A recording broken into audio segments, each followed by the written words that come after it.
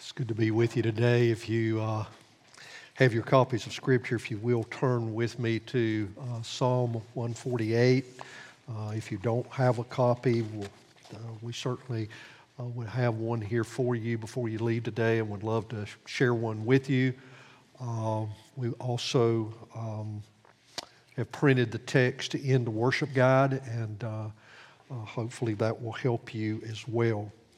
We do provide the worship guides each week, and I was thinking this week about the purpose of our worship guide, and one of the purposes is that if for some reason we ever have equipment failures, you will have the words to the songs. And we thought we were going to have one of those situations this morning where we were going to be actually using our worship guide for our songs, and but that's one of the reasons. But we do have a printed worship guide each week, and the purpose of a worship guide, it was not to resurrect some kind of old relic from days of the past, from the bulletins of yesteryear.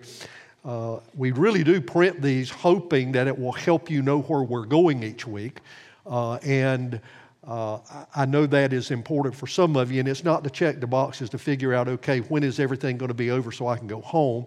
Those of you at OVC know you'll go home in somewhere between an hour and a half and an hour and 45 minutes from when we start.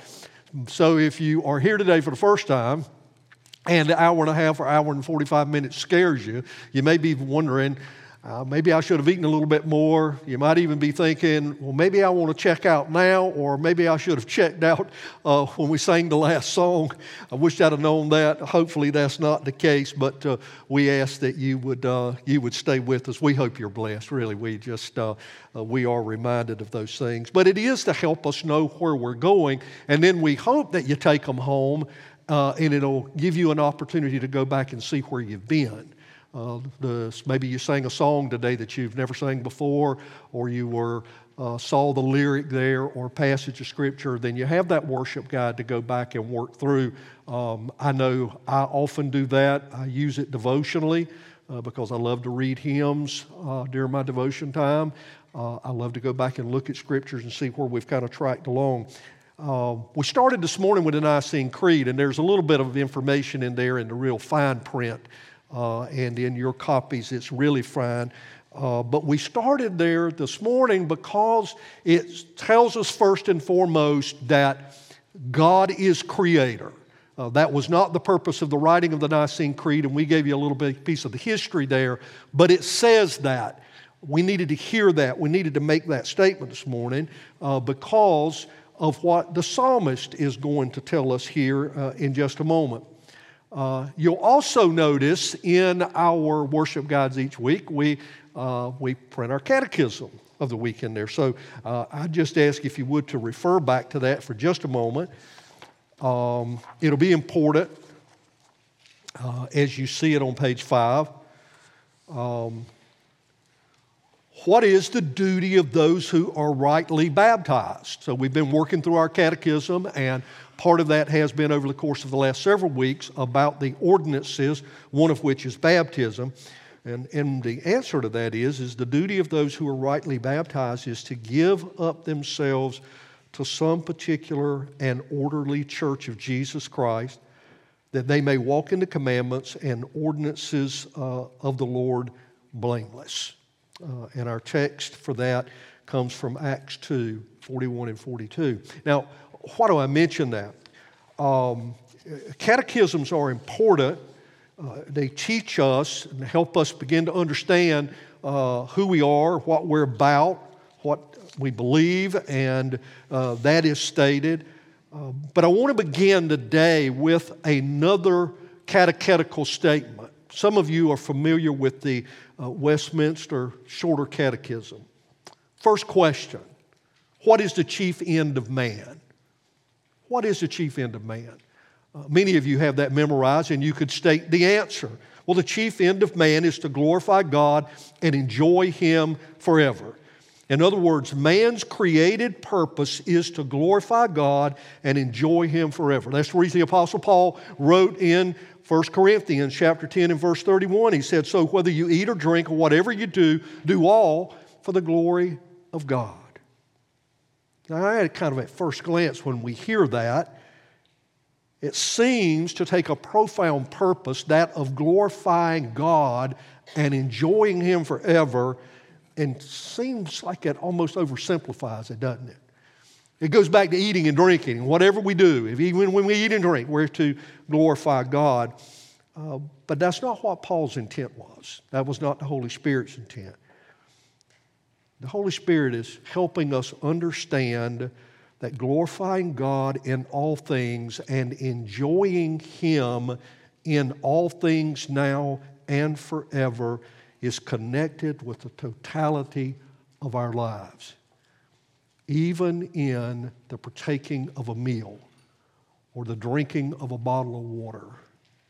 Whatever it is, we should see and approach that in a way to know that we are having an opportunity to enjoy the things that God has given, and we are to praise Him. We are to consider Him in all things. And this morning, our text, Psalm 148, approaches that same exhortation, an exhortation to praise Him in the same manner, in the context of the totality of our lives. I ask that you join me there as we hear this text.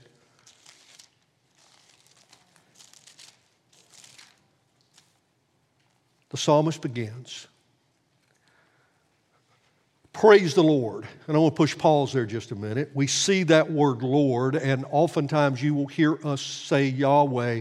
Understand that we are talking about the Father, the Son, and the Holy Spirit, which is why we begin almost every service with some kind of Trinitarian doxology, pointing us to praise God, because the psalmist here says, praise the Lord. So let's continue. Praise the Lord. Praise the Lord from the heavens. Praise Him in the heights. Praise Him, all His angels. Praise Him, all His host. Praise Him, sun and moon. Praise Him, all you shining stars. Praise Him, you highest heavens and you waters above the heavens. Let them praise the name of the Lord. For He commanded and they were created, and He established them forever and ever. And He gave a decree, and it shall not pass away. Praise the Lord from the earth, you great sea creatures and all deeps, fire and hail, snow and mist, stormy wind, fulfilling His word. Mountains and all hills, fruit trees and all cedars, beasts and all livestock, creeping things and flying birds, kings of the earth and all peoples, princes and all rulers of the earth, young men and maidens together, old men and children. Let them praise the name of the Lord, for His name alone is exalted. His majesty is above earth and heaven. He has raised up a horn for His people, praise for all saints, for the people of Israel who are near to Him. Praise the Lord. Join me as we pray. Father, will you help us in the next few minutes to understand the depths of your word, calling our mind back and calling our hearts back to give attention to you. Help us, Lord, to understand what praise is. And then help us even more, as we have already been able to sing today, to trust you more, praise you more, to love you more. That even in these moments, that our hearts would be moved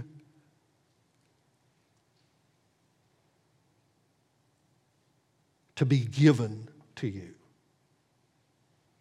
And that our eyes would be open to see you. And that our ears would be open to hear you. We pray these things in Christ's name. Amen. Here at the close of our Summer Psalm series, we are going to give attention to this exhortation to praise God.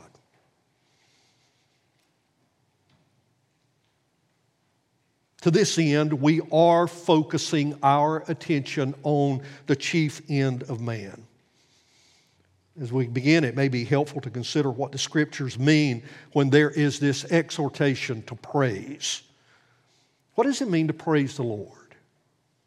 We have sung this morning, and in the course of that, certainly we have praised Him, at least in word, we have praised Him. But what is praise? What really is it? A lot of times we say, praise the Lord. What are we saying? What do we mean? Well, a simple definition of praise is that praise is the act of expressing approval or admiration for something. The approval of or the admiration of someone or something. That's what praise is. Hear that again. It is the act of expressing approval of and an expression of admiration for something or someone. And there's something that precedes praise. When we hear that, we understand that there's something that goes before praise. Praise does not just come. Our being here does not automatically say that we have praised God. It is something that precedes praise. And that is that there is an actual admiration for and an approval of someone or something. When we come here and we talk about praising God, what precedes praise is our admiration for and our approval of Him. In other words, there is a condition of the heart that precedes praise. Praise does not just happen. The psalmist is pointing us to that, and there is a call to praise, and there's reasons given. In fact, there are two explicit reasons given, and we'll see those in a moment. But we have to know what precedes this praise. There has to be a delight of the heart, a love in our hearts for God if we are to praise Him. That's what precedes praise. So we stop and we just ask ourselves, is that what is in my heart? Do I love Him? Is there an admiration for Him? Is there a delight in God? Is that really a reflection of my heart? One of the things that we would like to do soon, and we're going to get in here and play with the chairs some, I want us to be able to see each other when we sing. Not that I want to inspect you or you inspect me, but I love to see people sing, and I love to see people sing with smiles on their faces, expressions of their emotions, because it encourages me. If you are encouraged, then if I'm discouraged, then I will be encouraged in the course of that. I know those who lead here talk about the various expressions that are given and shown when we're singing. Some people sing, some people don't sing. Some people sing with just great joy, and then some people don't always sing with joy. And it may be that it just at the moment you've got stuff going on that even the things that you're singing are not a true reflection, at least of where you are. And it may even be that your faces don't even communicate the fullness of the love that you have for God. But certainly in the course of this, what precedes any praise of God is a heart for Him and a delight for Him. A heart of love and an admiration for God. Delight precedes praise. In fact, I was thinking about it in preparation for today. And C.S. Lewis helped me a little bit with it, but I started thinking, there are those people that when we see them, we just tell them over and over and over again. We just can't tell them enough how much we love them. That's not a disingenuous thing. You know why? It is an expression of our love, and our delight is not complete until we have said it. We want them to know that we love them because we have that much delight in our heart for them.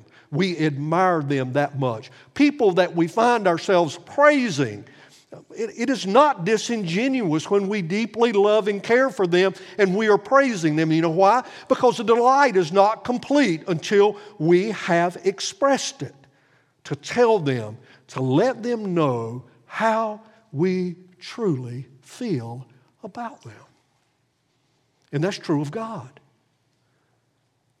We often find ourselves cold toward God. We often find ourselves kind of non-expressive.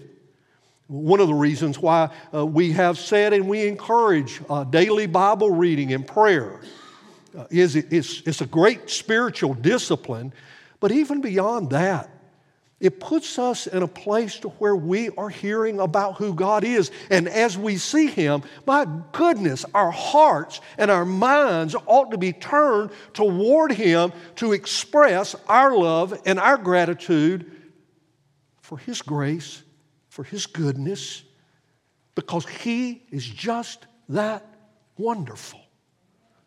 I wonder if we think today, is God wonderful to me? Is God really wonderful to me? The psalmist says, praise the Lord.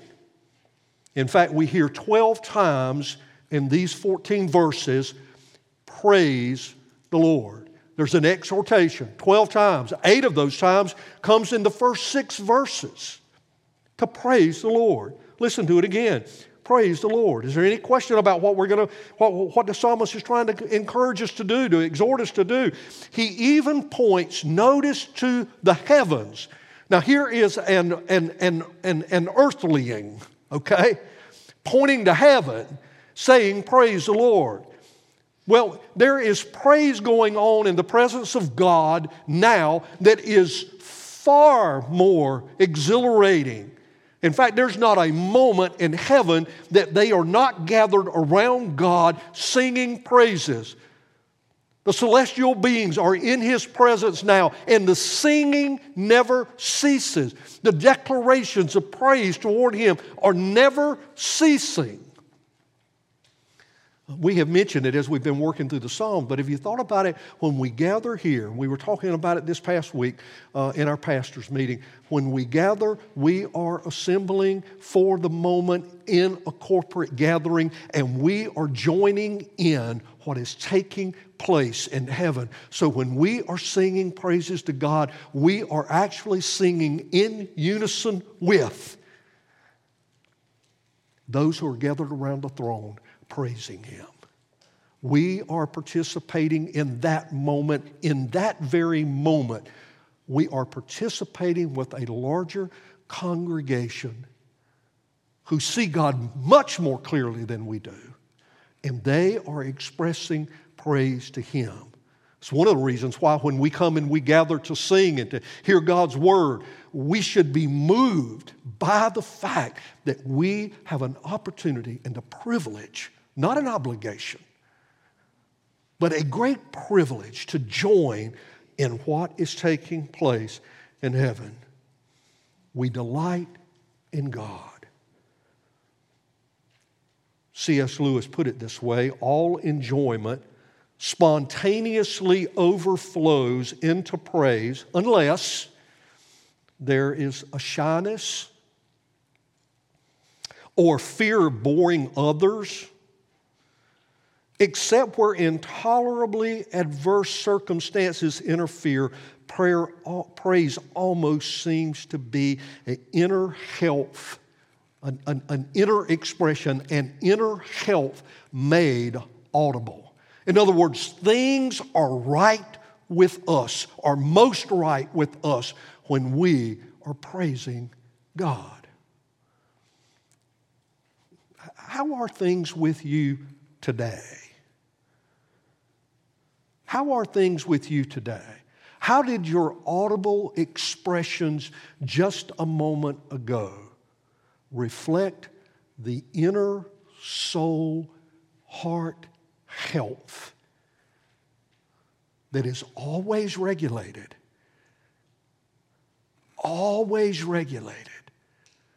by where you are with God and who you are with Him? The psalmist says, praise the Lord, and then points to the heavens, and notice the order. In the heights, then his angels and all the heavenly host.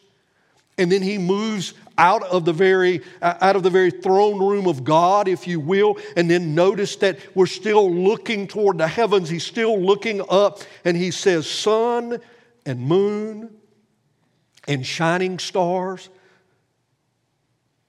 the highest heavens, the waters, in other words, the atmosphere that even in creation, when those waters were separated in the course of the atmosphere, even those, he's looking into the heavens, recalling creation and all of those things that God has made. And he says to praise the Lord. Have you ever wondered how a star praises God? If the psalmist is calling on the stars to praise God, or at least looking and recognizing that the stars praise God, the sun praises God, the moon praises God. Have you ever thought about how that occurs? They don't sing, they don't speak necessarily. Not audibly they don't speak. How does that occur? How does that occur? Noticing those occur because they do exactly what they were created to do. Remember, we started with, what is the chief end of man? We started with man because we're here today. The chief end of man is to glorify God and enjoy Him forever. That is the chief end of man. That's what we were purposed for. Well, the stars were purposed to shine at night.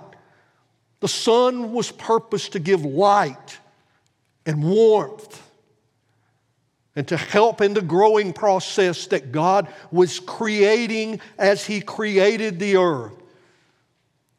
The moon shows the glory of God. The heavens declare the glory of God. They do exactly what God purposed them to do. That is how they praise God, which would cause us to understand, even as it applies to us, if we are not living out our chief end, then what is not happening? If we're not fulfilling the purpose for which God created us for, then we cannot be praising Him. We cannot be praising Him if we are not delighting in Him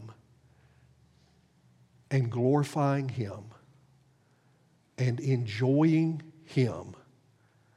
And that is not pointing just to heaven and forever. It is pointing to today. Notice the psalmist is speaking of those things that exist at the moment when the psalmist is writing. He is pointing to a future day, but he's pointing to that day. To that day.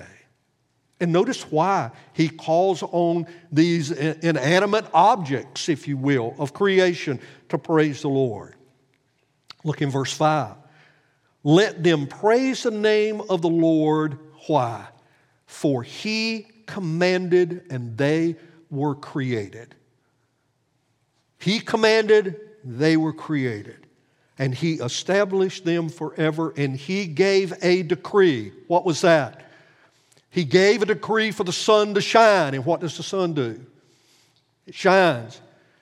He gave a decree for the stars to light up the sky. And what did they do? They light up the sky. And He gave them this decree in the purposes of His creation, for the purposes of all other things, most especially those created in His image, to look and see His glory, to observe, and not to worship the star or the sun or the moon, but to worship the one who created the sun and the moon and the stars. And He says, praise Him. Notice what happens in verse 7. In verse 7, the attention shifts from the throne room of God and down all the way to the earth. And what does He say? He says, praise the Lord from the earth. And then He points to where? as deep as we know that we can go where there is life, the depths of the ocean. And he says, and all these great sea creatures and all the deeps, and the fire and the hail and the snow and the mist and the stormy wind, fulfilling his word. We were talking this morning as Booney and Alina were rehearsing, and we stopped and talked about our text and reflected on this. And Booney brought up the fact that just this past week, the wind as it blew, and the rain as it came down, and the tornadoes that were sparked off, and all the things that took place in the course of this recent storm were all praising God in the very moment of those transactions. Why? Because God is the one who created the wind, and He commissioned it to blow hard, and He commissioned the rain to come down. And it came, and it did exactly what God commanded it to do and purposed it to do. You say, but it destroyed property. Exactly what God purposed it to do. It flooded homes. Exactly what God purposed it to do, pointing to His power and His glory and His authority. And then I was also reminded as I read the news reports, what do people do? They respond to the hurt and losses that take place, and they mobilize, and they go to not set aside or undo what God did, but they do as men were called to do, and they go and they help. Isn't it interesting in God's economy how all of these things take place? And in some way, as we fulfill those purposes, we praise God, which is what the psalmist says do in verse 7, praise the Lord from the earth. That's where we praise Him from. Notice the mountains and the hills and the fruit trees and all the cedars and the beast and all the livestock. He's working His way down in the course of creation, following creation order, mind you. Pay close attention to that. Following creation order all the way to when we get to verse 11. And He says, kings of the earth and all peoples, princes and all rulers of the earth, young men, young women, old men, old women, children even. Pretty much covers the gamut of all of us in here, doesn't it? No one is left out. No one is excluded. Why? I believe in part because we look back and we see that God has created all of us from nothing. What does that mean? What does that mean? He's created us from nothing. How does that bear upon us? What does that bear upon us? Well, one, we see that we were created for a particular purpose. I had a conversation with Booney this week, and in the course of it, a young man had asked him a particular question, and Booney pointed him back to the text last week. And he said, and I'm going to paraphrase this. He said, I know you think that God is doing this, that He has a purpose for you. That in your mind, that's what we're always told, that God has a purpose for you. Well, the fact is He does. He has a general purpose for all of us. We've already heard it, but let's rehearse it again. To glorify God and enjoy Him forever. So don't think that God's keeping you around just for something other than the fact that He has shown His grace toward you. He has been merciful toward you. So if you're a believer here today, rest in that God has shown His grace toward you, that you may glorify Him and you may enjoy Him forever. And if you're here today and you haven't trusted Christ, hear this, that God's purpose for you in creation is for you to glorify Him and enjoy Him, period. That is for the young and for the old. So if you're waiting around for this some kind of special revelation about what it is you're supposed to do, stop waiting. Fulfill that created purpose for which God has made you. Fulfill it. Fulfill it. He has created you for that, and He has, and we'll see in a moment, can and has enabled us to do that. So what does it mean in all of this when we say that God has created us? He's created us with this purpose. The last 2 weeks we've looked at a particular passage of Scripture. I want to point you back to this. And it's found in Deuteronomy chapter 4, and you may want to turn there if you have your copies of Scripture, but I'm just going to make this statement. It is what we know of as the Shema. Hear, O Israel, the Lord our God, the Lord is one. And then we have this commandment, and you shall love the Lord your God with all of your heart, with all of your soul, and with all of your might. God has created us. Seeing God for who He is opens up the door for us delighting in Him and for praising Him. That's the reason that we're continually reminded in Scripture over and over again that He is the Creator God. And then He is a covenantal God. He is a Creator God and He is a covenantal God. That's what the psalmist tells us here, even now as we look at praising Him as a universal act, because God has created and made us to praise Him. What does that mean? Well, first it means that He owns everything. He owns you, and He owns everything you own. In fact, you really don't own anything. I remind Janice at times when I'm dealing with our stuff, my stuff, her stuff, she says, what's mine's mine, what's yours is mine. That's how she puts it. Well, my stuff, I freely give out. I just give it out. You know why? I don't own it anyway. I only have it because God has granted it, so I don't mind giving it away. Not that it doesn't mean something to me. It just means that if God has given it to me, just give it away. Let it be used. Whatever happens, happens in the course of it. If it doesn't come back, it doesn't come back. It's no big deal. I didn't have to have it. God gave it.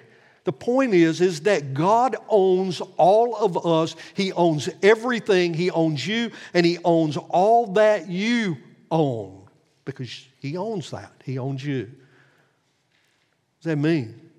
Well, Psalm 24:1, the earth is the Lord's and the fullness thereof. It is the Lord's, and the world and those who dwell therein. The sea is His. He made it. His hands formed the dry land. He made it. The psalmist reminds him in the course of worship, the heavens are yours. The earth also is yours. The world and all that is in it. You founded them.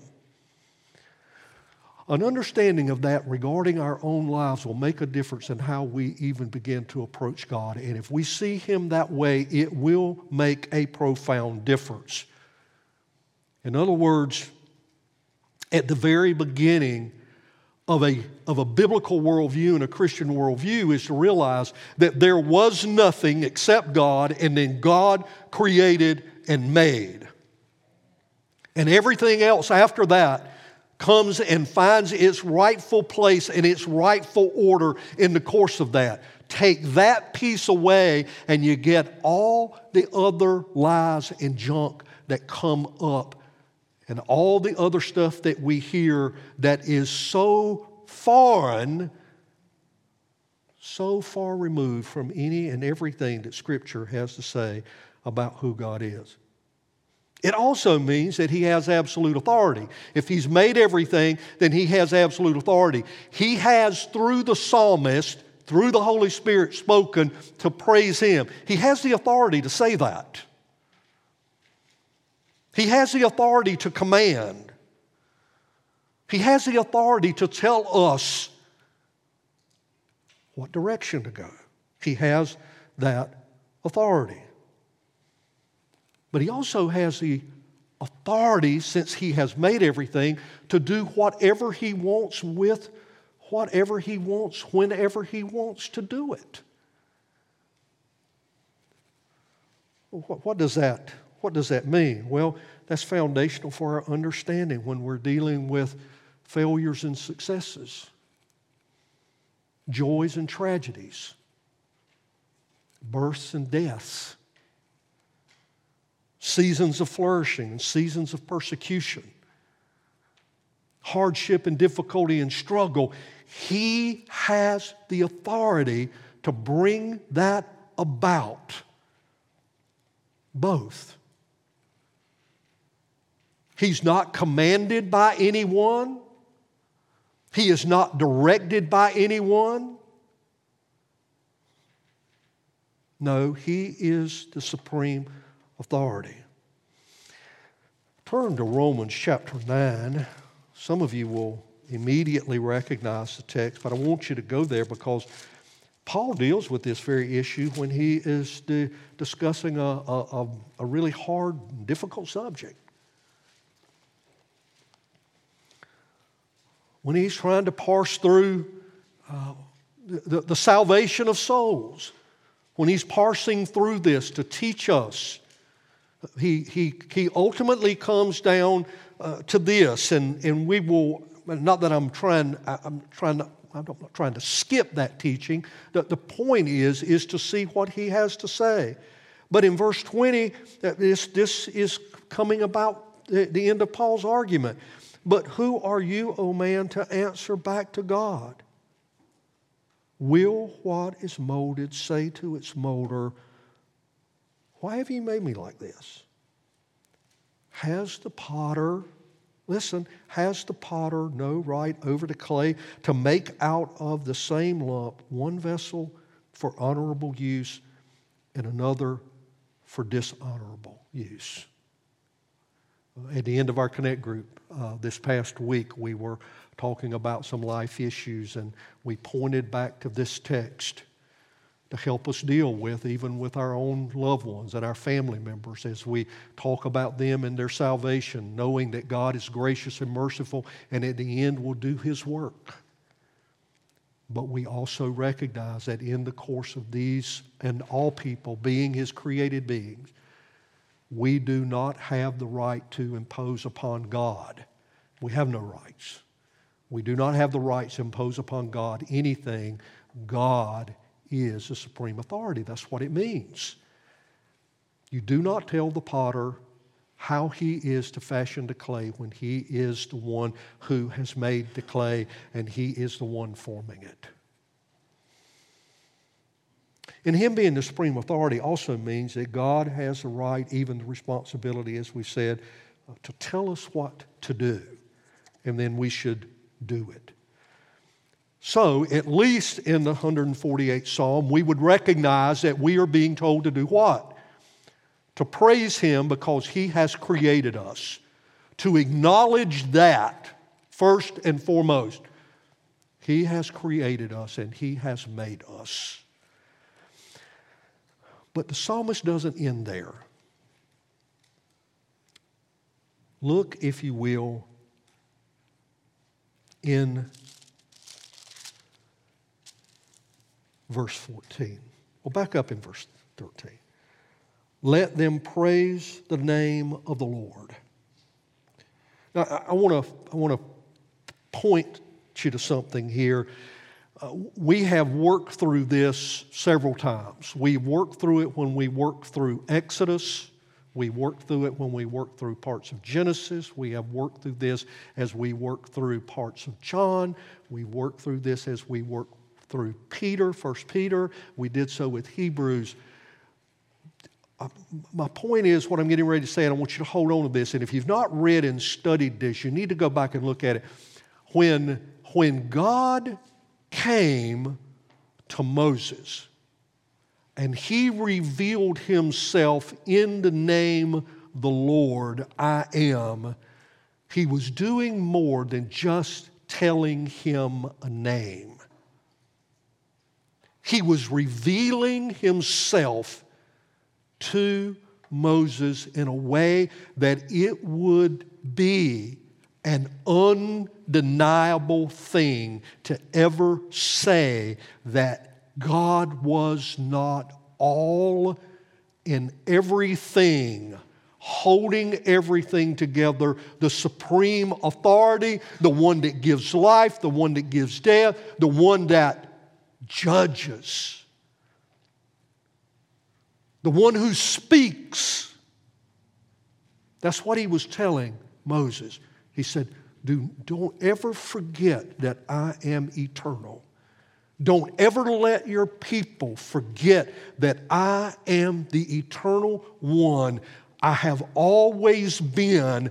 I have never not been, and I never will not be. Focus on that for a moment, and then here, let them praise the name of the Lord. Why? Why? Why do we praise the name of Jesus? Well, we read it this morning, didn't we? He is the image of the invisible God. God sent him as an undeniable testimony that I am God and I have come to you. And I have come to you for a purpose. And what was that purpose? Look at verse 14. This is why we said that God is creator and God is a covenantal God. He said, He has raised up a horn for His people.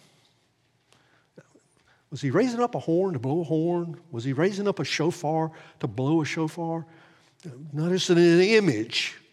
Yeah, He was raising up a horn that would blow across all of time and all of creation so that there would be an undeniable evidence that God loves, God heals, God saves, God shows grace and mercy. Turn with me to Luke chapter 1.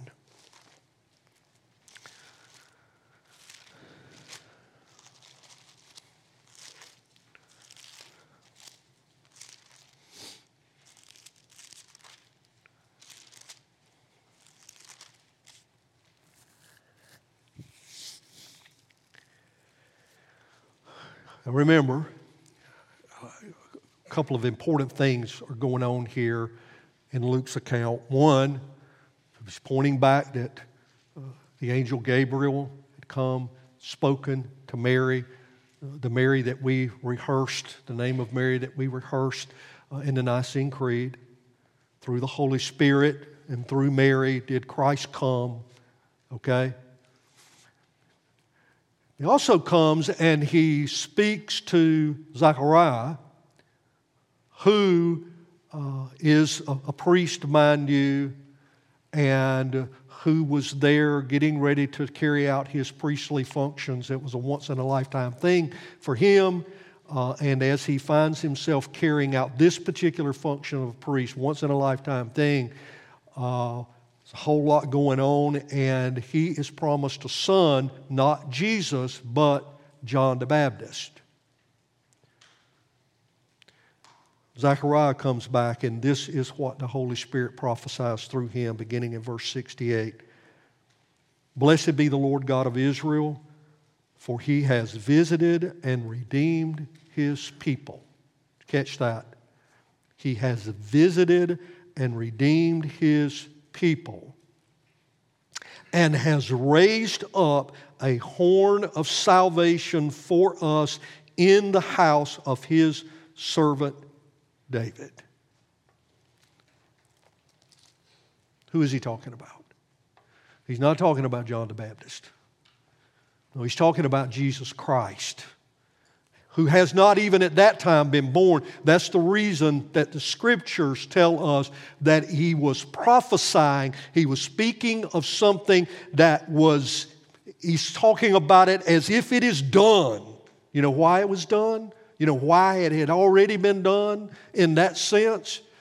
Is because God had purposed in eternity before there was ever an Adam, A-T-O-M, and before there was ever an Adam, A-D-A-M. Before any of that, God had purposed that He would send His Son, Jesus Christ, to fulfill and complete all that God ever intended purposefully toward pointing to His glory in Christ and His grace in Him, which was the highlight and is the highlight for all eternity of the expression of praise to God, because in Christ, the fullness of the glory of God is seen. And what does the psalmist say? He said, praise the Lord. Praise the Lord. He has raised up a horn for His people. He has responded to the world in love through and in Christ Jesus. And you say, how is all this possible? Jesus hadn't even come. Jesus hadn't even come. Because He had first said, let them praise the name of the Lord. Who had done what? When He came to Moses and He said, tell them I am everything that would ever be. This is the reason why as we gather and we praise God, we should be astounded and moved, full in one sense of joy, broken in the other sense, that we are even in the presence of the I Am, who for all eternity had already purposed everything in Christ Jesus. Now, if you're here and you're vague about what that means, let me simplify this in the end. God is God, as Adam told us, and as we looked in our text this morning for our confession coming from Isaiah, God is God and we're not. Don't ever get that confused. Don't ever get that confused. You're here because of Him. You exist because of Him. You exist for Him and for His glory.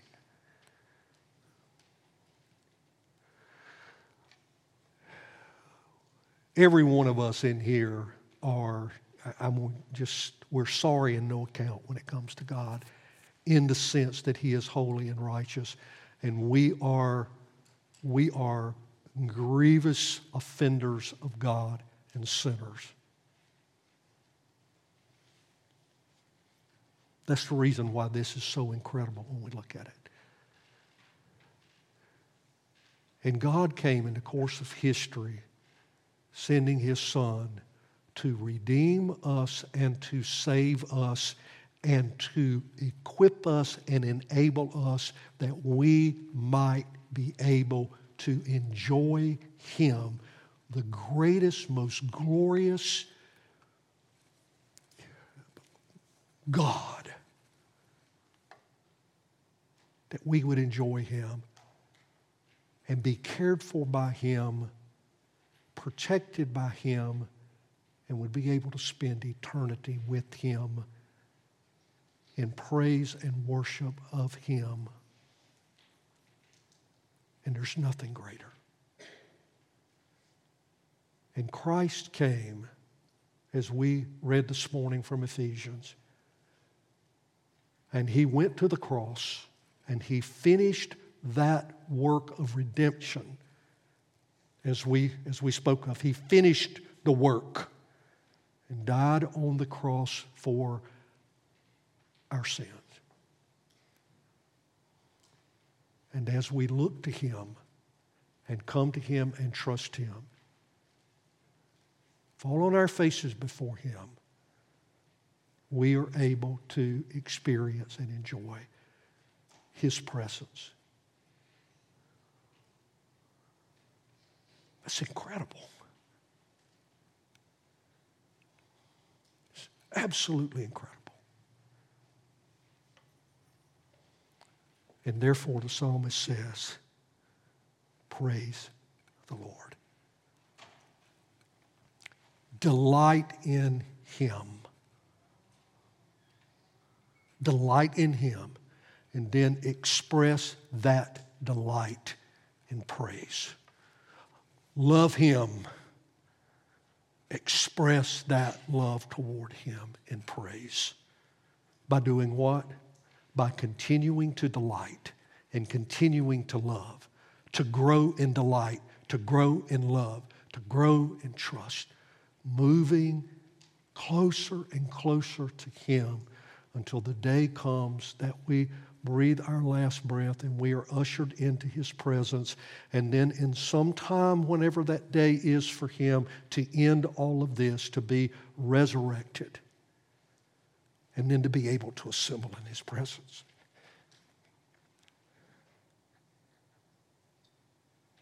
There is nothing at all like it.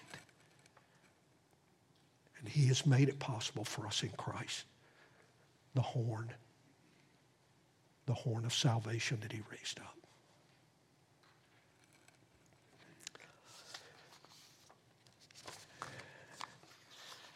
Let's praise Him. If you're here this morning and you haven't trusted Christ, know that if He's speaking to your heart today, trust Him.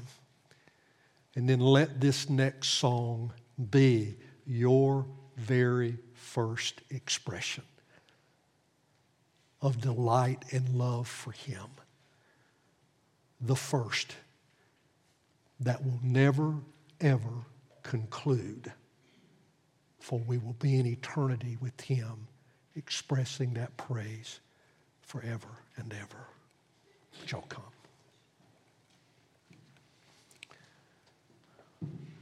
Let's pray together.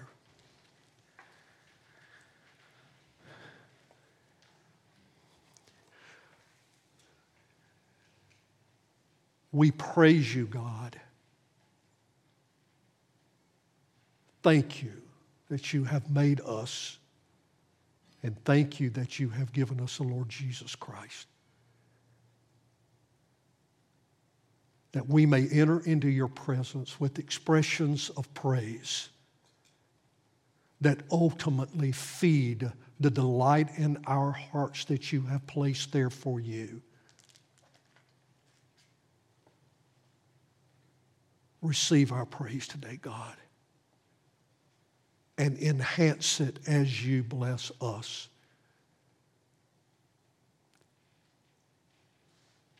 By giving us a consciousness of Your presence,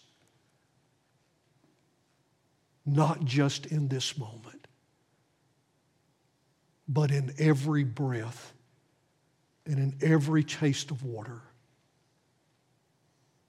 and in everything that we eat or drink. We praise You. Amen.